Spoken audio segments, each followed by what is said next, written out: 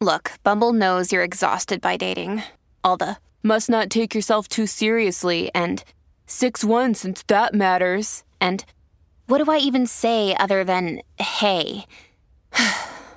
Well, that's why they're introducing an all-new Bumble with exciting features to make compatibility easier, starting the chat better, and dating safer. They've changed, so you don't have to. Download the new Bumble now.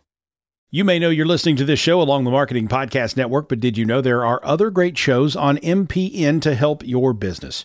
Christy Heiler hosts a fantastic podcast called Own It. Christy, tell us more about the show. Own It is all about celebrating women and non-binary advertising agency owners. We talk about buying out of the Boys Club of Advertising because less than 1% of ad agencies are owned by women. And where can people subscribe? You can find the podcast at untilyouownit.com.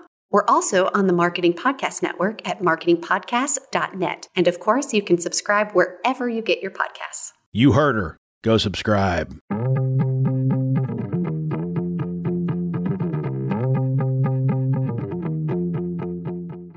Well, hello, and welcome to Uncorking a Story. I'm your host, Mike Carlin, and today, man, do I have a fascinating story for you.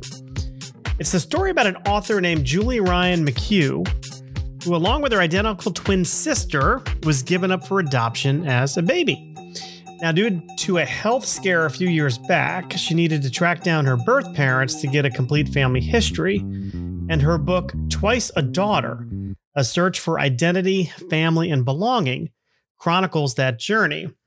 But that's her story to tell, and I'm going to let you hear from Julie in a moment. But my chat with her did remind me of a story from my own childhood. Now, as you dedicated listeners know, I have a twin brother named Jimmy. You've heard his story before.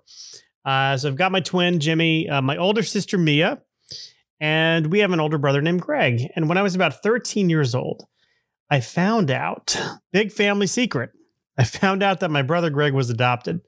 Now, all of my other siblings knew, except for me. And I'm not really sure why, Michael was kept in the dark, but that was the case. And it all came to a head. One day I was sitting in my grandmother's family room at her apartment in Pompano Beach, and some friends of the family were over, including Auntie Joan. Now, Auntie Joan, not a real aunt, no blood relation, but very close friend of the family.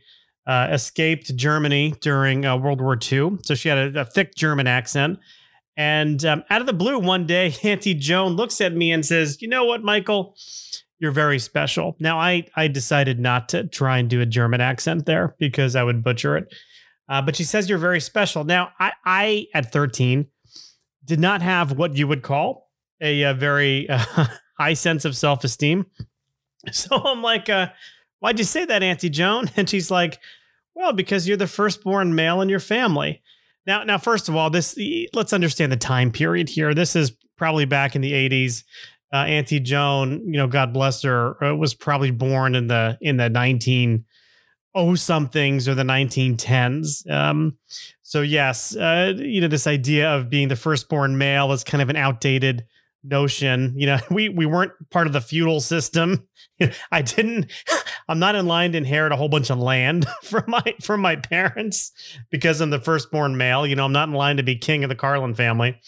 But that's what she said. "You're the firstborn male." And I'm like confused because I knew Auntie Joan knew about Greg. I mean, of course she knew about Greg. He wasn't exactly Mr. Social back then, but she knew that my parents had 4 kids. One of them was Greg, and he was 9 years older than me. So after that, she just let it drop, and she just I guess a light bulb went off in her head, like, oh shit, this guy doesn't know.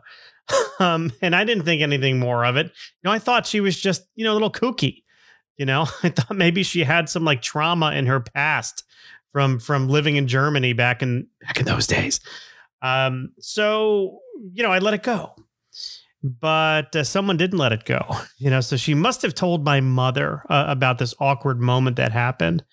And that night, my mom and dad and Jimmy and me were driving somewhere. Actually, I know exactly where we're driving. We're driving to Alex Rakowski's house. Now, Alex Rakowski was a kid that we grew up with in Florida, by this time we had been living in Connecticut for years. And, it was doubtful that this kid remembered us. We remembered him because my brother Jimmy was good friends with him. And he sang this stupid song about Alex Rakowski. I used to go, Alex Rakowski, do. And I have no idea where that came from. But we were going to see Alex Rakowski and his family. I guess my dad worked with his dad at American Express. So whatever. You don't need to know that. But that's where we were going. And my mother turns to us as my father's driving and says, there's something we need to tell you. Dad and I had a hard time starting a family, so we adopted Gregory as a baby. And Jimmy's like, Mom, I already knew that. I'm like, Jim, how the hell did you know that? And he's like, well, because Mia told me. Like, okay, well, Jim knows, Mia knows. Michael doesn't know. Okay, fine. So now everybody knew. And it was awkward, it was kind of an awkward moment. Everybody knew but me. And, it didn't really impact me, like knowing that Greg was adopted.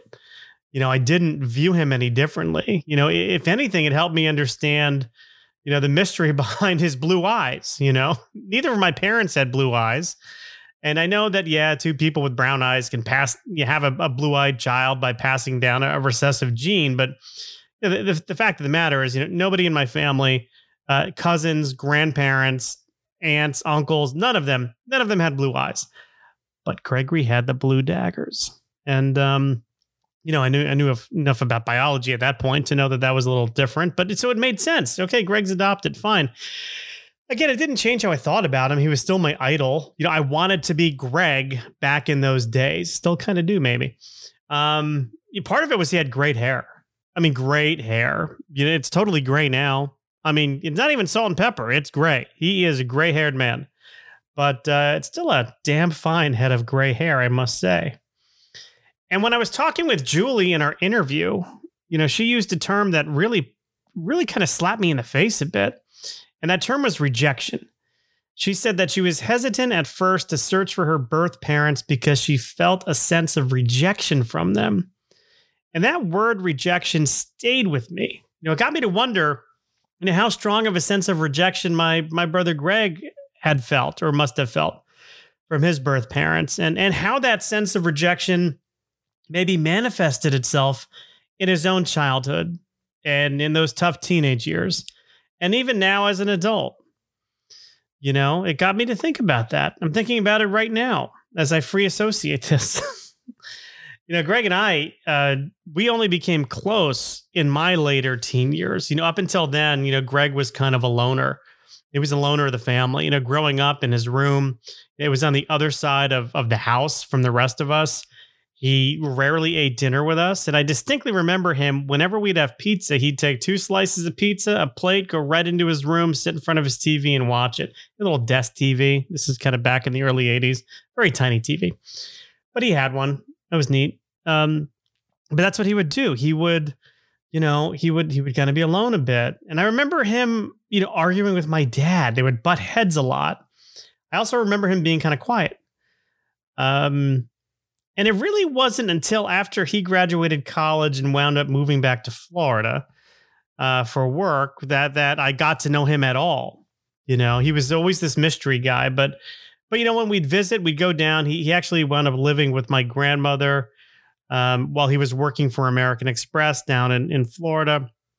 And he would take me and Jimmy to the movies. He actually taught us a very invaluable skill, which is how to sneak alcohol into a movie theater.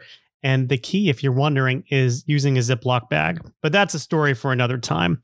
I'll tell you the story about how we saw Hook with Robin Williams and Dustin Hoffman and Julia Roberts completely off our rockers because Greg smuggled in some, I think it was like banana flavored rum. But so we got to know him a little bit then, but I really only got to know him after he opened up his wine store. So he wound up leaving that job at American Express and he moved back north. He followed his dream to open up a wine store. He always wanted to be in the wine business. That's what he did. And I wound up working for him, during the summers from college and in winters, Christmas and all that. And we became very close, Greg and I. And it was funny, kind of ironic, I guess. Customers would come in and say how much we look like each other. And it's funny, you know, obviously we're not blood related, but the guy who I should resemble, my twin brother, he and I look nothing alike. But Greg and I, we don't just look alike. We have many of the same mannerisms. And it's probably me trying to be him in some way. I should probably analyze that a little bit. Like, why do I want to be like my older brother? But anyways, as I wrap up this intro, and I know it's going on long, but as I wrap up, you know, I'll admit that going into this episode, I thought my chat with Julie was, you know, just going to give me a really powerful story to share with all of you. And it has. It certainly has. But it's also given me something more, something much more. It's given me a newfound appreciation for all that my brother Greg has gone through in his life. You know, it's given me a different lens to see his world through. And for that, I am very grateful. So without further interruption, here's my chat with author Julie Ryan McHugh. I thought I was fraternal, and then all of a sudden the DNA test came back. So big surprise. Interesting. That's very interesting. Yeah. But well, thank you for taking the time to join me. We'll kind of dig right in because I am very curious to know about your story and kind of what prompted you to write this memoir. But first, let's just get to know each other a little bit better. So tell me, where are you sitting right now? Like, where geographically are you?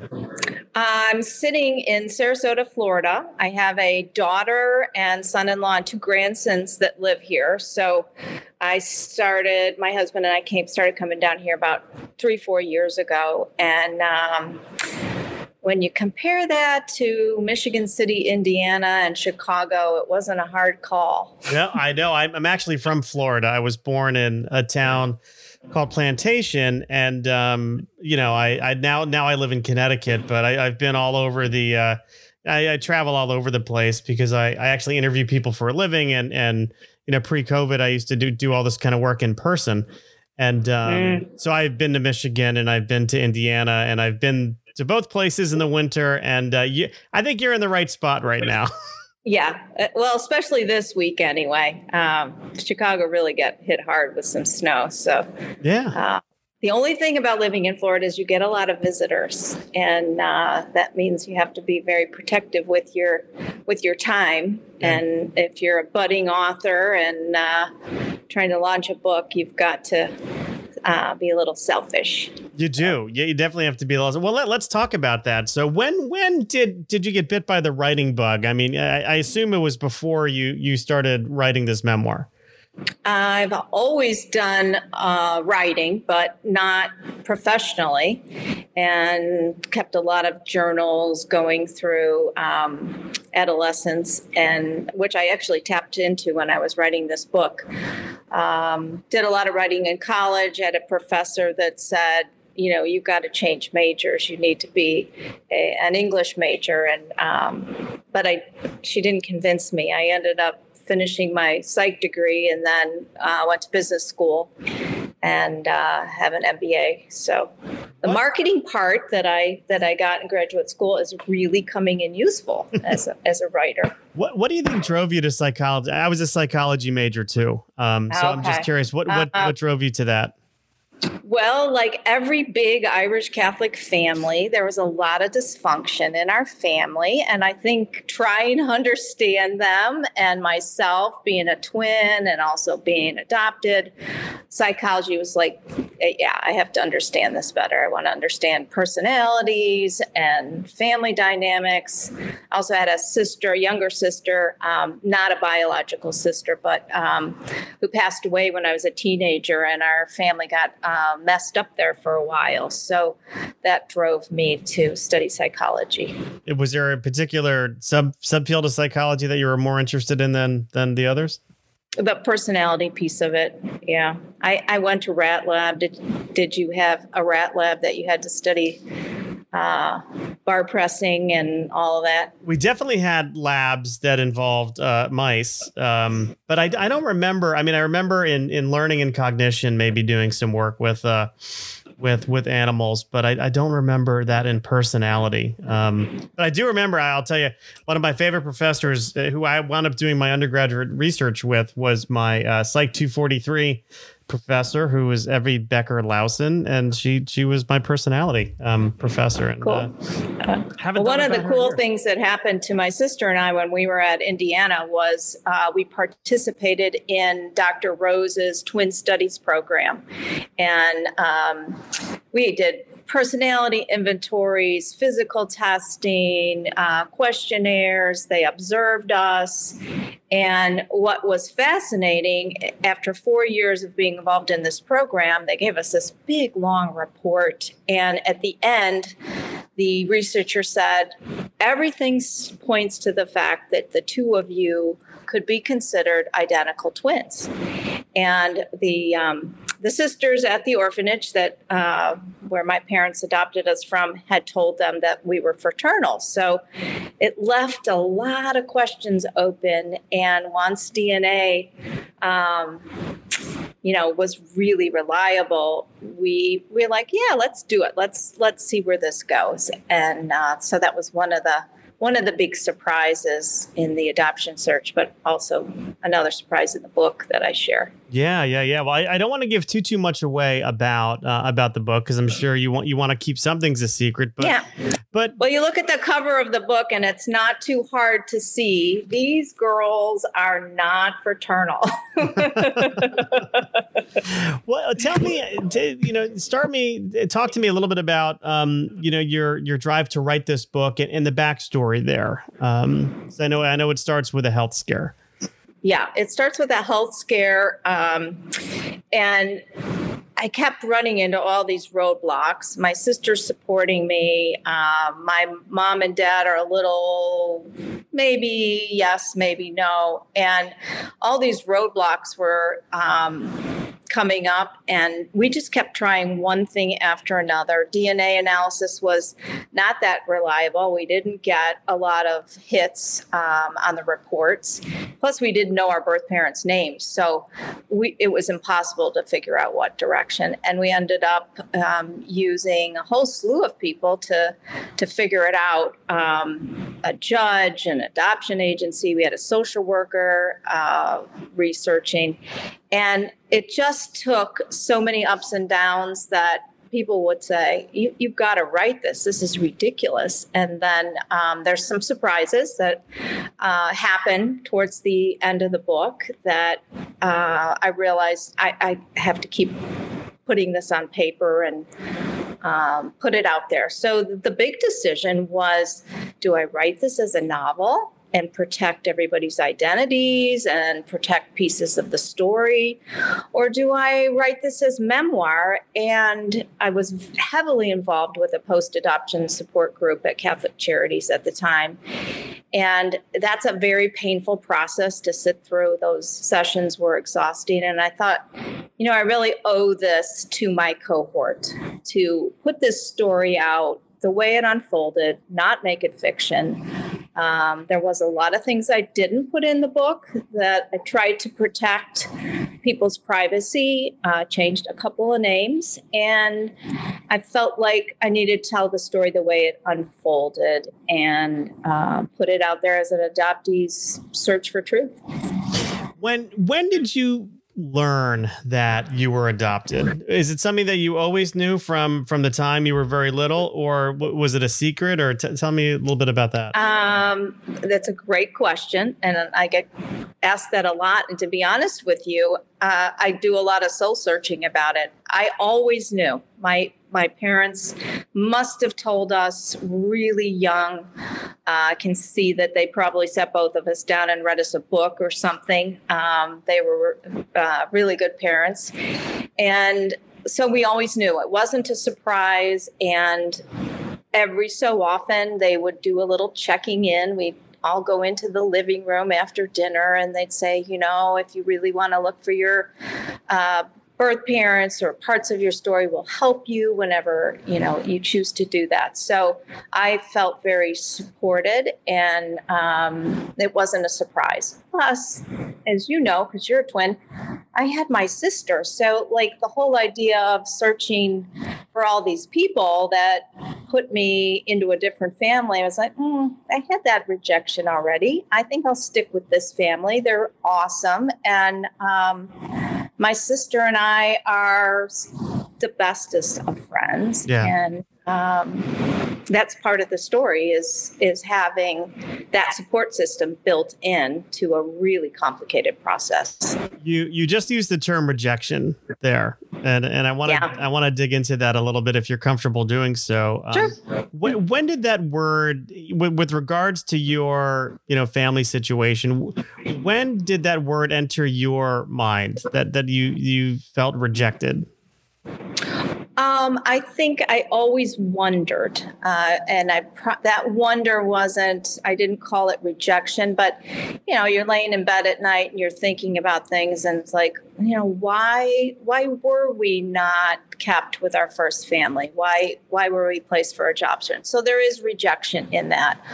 I think when I really started researching it, I realized, wow, there's more to this trauma. It's experts call it adoption trauma. This loss of your identity from your family of origin, and in the case of closed adoption, which was very popular all the way up until the 1980s, there was no exchange of information. My parents were told we were fraternal twins, and that was about it. So that piece of it was, I think, part of the rejection, that the state of Illinois and the court system wouldn't allow us to find anything out. And then when the laws changed, I started on the path of looking and researching, and there was rejection in that process. Yeah. I don't want to give away the pieces of the book, but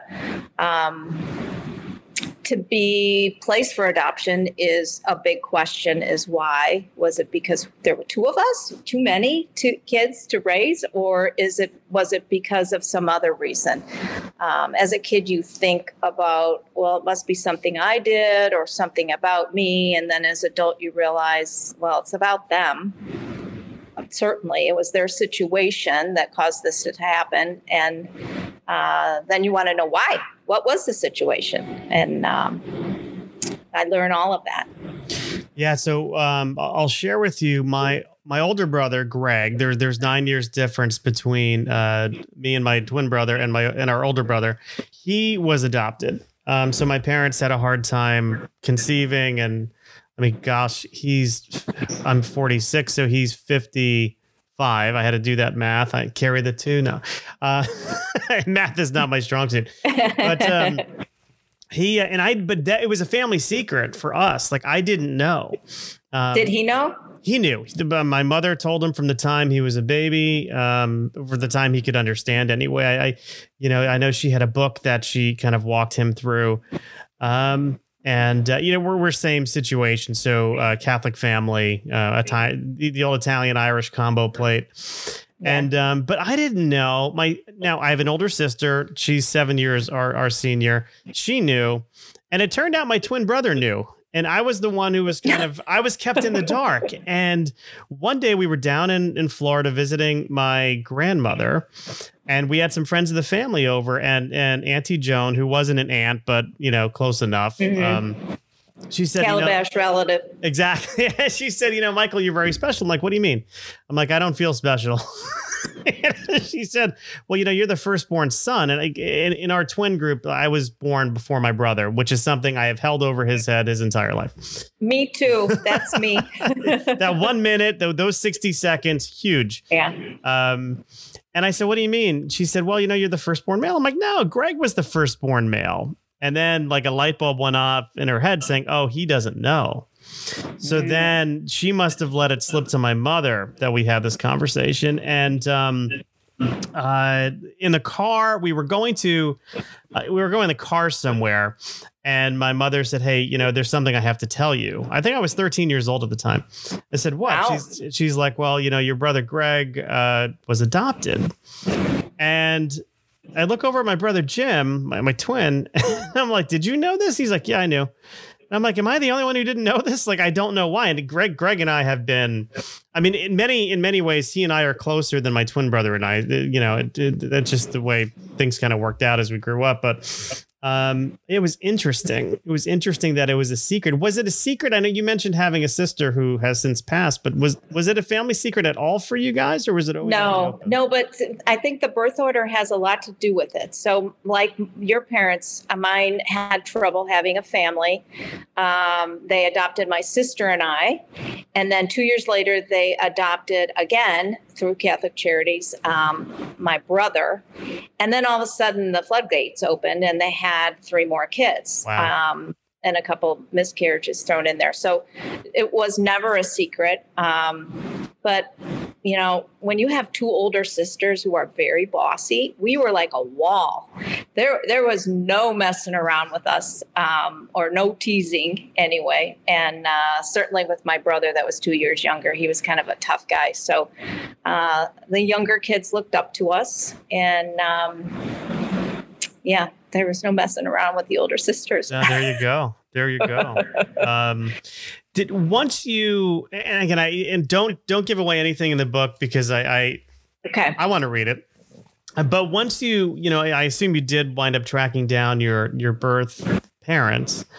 I'm just curious if you're comfortable sharing what that initial, you know, feeling was like. Again, I know that there's a story behind how you did it and how you tracked them down, which I don't want to give away. But if you could paint a picture of what that first interaction was like, I'd love to hear it. Well, finding my birth mother had its own little life cycle, but the day that we actually met her was much like that anticipation on Christmas morning where you know the gifts are they're right down there and you're so excited to go down the stairs and see what Santa left under the tree that you're beside yourself. And that was what it was like. It was a 5-decade wondering and waiting and waiting and waiting. And then there it was. And it was, you know, everything you wanted it to be. It's like Santa left everything under the tree. So it was spectacular. And we are still very connected, which is great. One of those adoption reunion stories with happy endings for the most part, which is another reason why I wanted to write the story. Was so many stories don't turn out well, and mine certainly had a couple of hiccups that I would love to go back and fix, but not to be the case. But it's a good story. It's a happy story. How, if at all, did it change or impact the relationship you have with your adopted family, your adopted parents, and even siblings? Did you find that the relationship changed at all? Was it compromised or strengthened? Or I'm just really curious about that. I go through a lot of things with my adoptive mom in the course of the book, and we weathered through them as best as we could. With the foundation of love. I mean, I love my parents, and I'll get a little emotional here, but we weathered through that whole scenario because we had a good foundation. And we talk about my book, and there's some scenes in the book that maybe she would prefer that were not in there, but as she said to me, you told the story you wanted to tell. Yeah. And I'm proud of you. So we're good. We're all good. That's great. That's great to hear. So talk to me about the writing process, because a lot of the listeners of this particular show are authors. I mean, I profile authors on the show, and many are aspiring authors. They want to learn about the writing process, the publishing process, helpful hints in terms of marketing and all the real hard work when it comes to getting a book out there. I always think that writing is sometimes the easy part, and it's everything else that's challenging. But what was your kind of writing journey here in terms of once you started? What was the process like for you, Julie? Well, that because it was before COVID, when I started my process, I was taking in-person classes at University of Chicago. My family is all over the place, so I was doing a lot of traveling. And then I started looking for online classes to do. And I came across Brooke Warner, who is the publisher, She Writes Press, and Linda Joy Myers, who's the president of the National Association of Memoir Writers. And they have a wonderful class called Write Your Memoir in 6 months. I took it twice to finish my book and developed a really great relationship with Brooke Warner and decided, I'm in a hurry to get this out. I'm an older writer. I tried query letter for an agent. It didn't go well. And I knew Brooke. So I just said, you know what? I love this hybrid publishing model. You have control over your book cover, the title, the publicity. It comes at a cost, but you're handheld and you have a cohort of authors that you it's like a graduating class. You go through the process with 40 other writers each season. And so I went down that route and I could not be happier. It's been a great experience. I love the book cover and I love the title.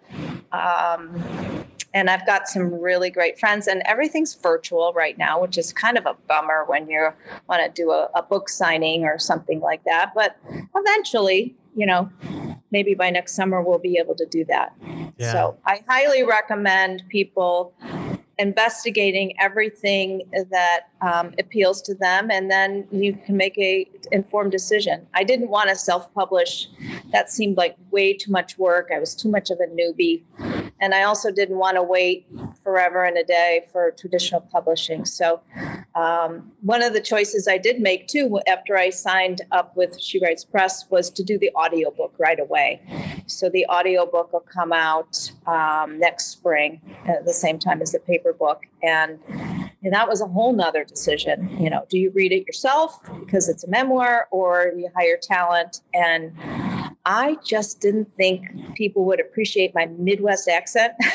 So I ended up hiring an actress, and she does a great job with all the voices in the book. And when we had to proof it, my husband and I were driving down from Chicago to Florida, and we listened to it through the drive, and he hadn't read the whole book. He'd read chapters that I'd given him, and he had tears in his eyes. He said, "She's just so good. This is such a good book." So a lot of decisions for authors to make, one step at a time. And there's so many great classes to take, memoir classes in particular, that people can sign up for. Yeah,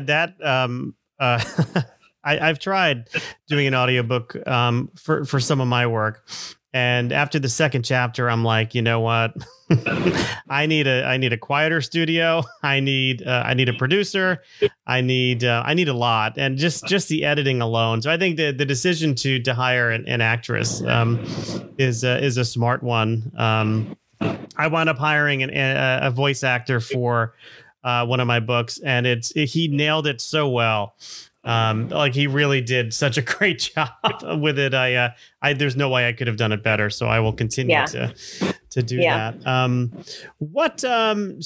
You went hybrid, a hybrid approach. What did you learn, if anything, about yourself during this process? I mean, obviously it's a memoir, so you uncovered a lot.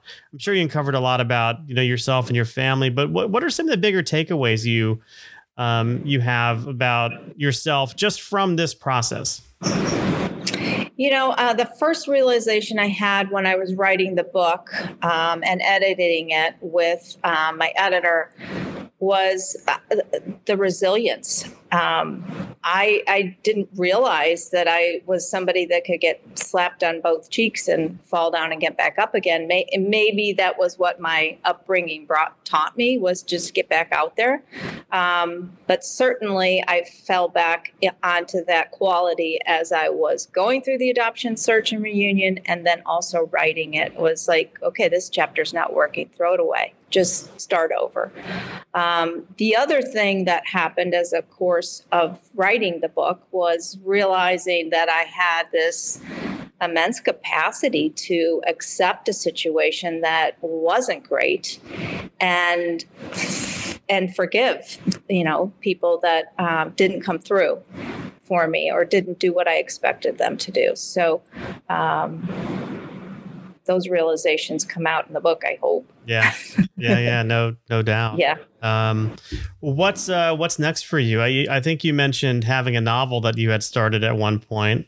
I still have that novel, and I'm going to go back to it because it's a really great premise. It's about a confidential intermediary and all the cases that she handles for adoptees and people coming out of foster care. So it's pretty along the way, but two big questions came out as a course of writing this book was, why did you wait so long to research your adoption? And what was it like to grow up as a twin and an adoptee? So I've started another memoir that deals with both of those questions. And much like the first book, my twin sister and I are the main characters, and secrets and sisterhood and all sorts of family dynamics, which, as you know, our family is so entertaining. And isn't it Anne Lamott that says if people didn't act so badly, you wouldn't have to write about them?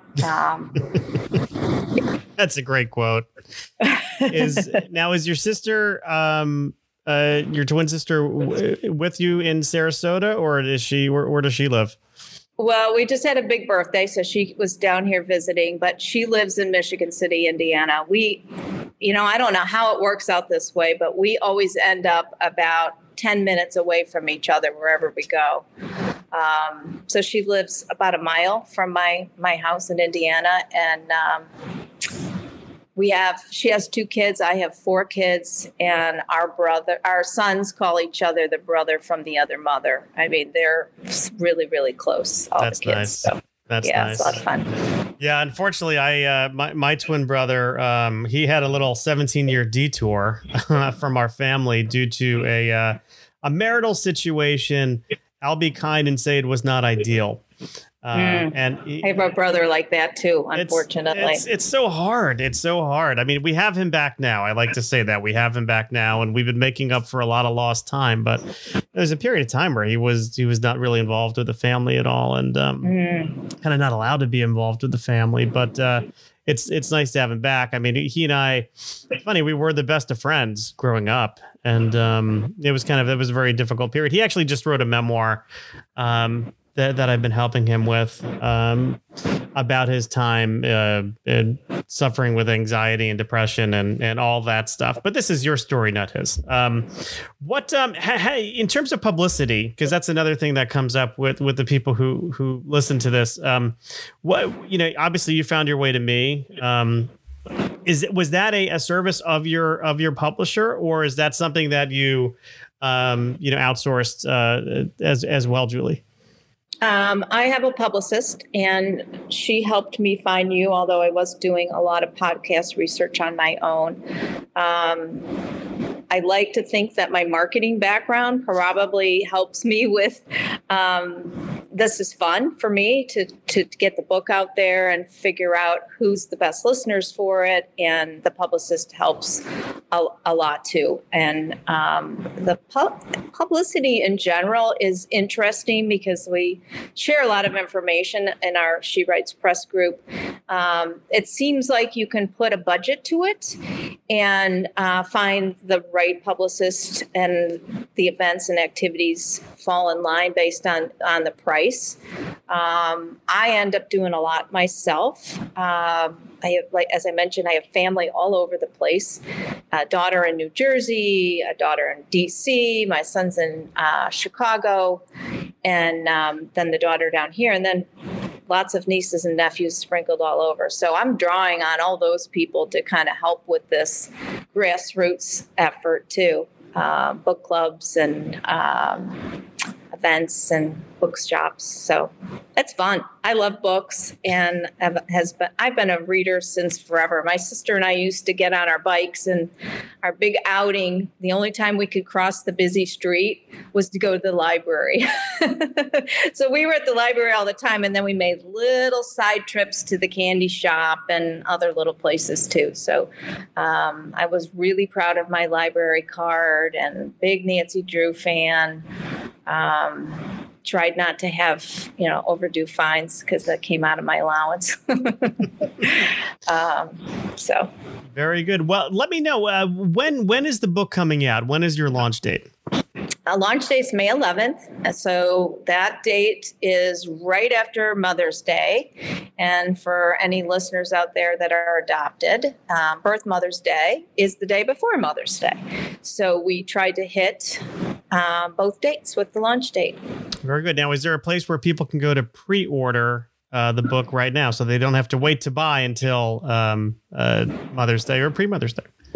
The book's available wherever books are sold to pre-order. I'll give a big plug to my indie people and the bookshop.org.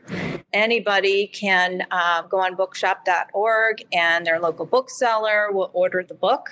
It's also available on Amazon and IndieBound, and Target even has it. I mean, wherever books are sold. Very good. Very good. And any parting thoughts you'd like the Uncorking a Story audience to know, Julie? Keep writing about your story, and you don't have to figure all of it out all at once. There's something magical that happens when you start putting a pen to paper or your fingers on the keyboard. Stuff comes out that you didn't even know you were thinking. And I like to think that if I take a good walk and go back to the computer, whatever was not working before is working now. So everybody can write a book. Everybody's got a book in them. And certainly COVID has taught us we have more time to do things that we were procrastinating to do before. Almost it sounds like you're speaking to the power of free association when you're in front of that keyboard. Yeah, it's just astounding to me what those little inner voices come out. Some of them are not nice, but some of them are, they've been trying to get out for a while. All right. Very good. Well, Julie, thank you so much for talking to me. I appreciate it. And best of luck with the book. Thanks so much for having me on. Well, there you have it. My interview with Julie McHugh about her book, her fantastic book, Twice a Daughter, A Search for Identity, Family, and Belonging. Now, that book will be available for purchase, available for sale on May 11th. But don't wait. You don't have to wait till then. You can buy it now. You can pre-order it. You can pre-order it wherever books are sold online. We're going to recommend, though, that you pre-order it from bookshop.org. And that'll help out a local bookshop in your area, because every purchase from bookshop.org actually gives a little something back to local bookstops. So how about that? Do good by buying the book, and do good by buying it from bookshop.org. Now, if you want to learn more about me, and if you want to learn more about some of the other guests we've had on Uncorking a Story, you can visit uncorkingastory.com. How easy is that? Uncorkingastory.com. You can listen to interviews with other authors, as well as some of my personal reflections in the open mic column, the open mic blog. So there you have it, uncorkingastory.com. Hey, big news. I've got a new book coming out. Isn't that exciting? The Ruin of Souls will be out March 16th. So set your calendars. You can pre-order that now. But set your calendars. March 16th for The Ruin of Souls. It's a good one. It's a great one. I gotta do a better job at selling myself. It's a great book. You're going to love it. Money back guarantee. If you don't like it, my high school senior year English teacher will refund your money. How's that sound? So for all the hardworking men and women here at Uncorking a Story, this is Mike Carlin saying thank you for listening, and we'll be back with an episode early next week.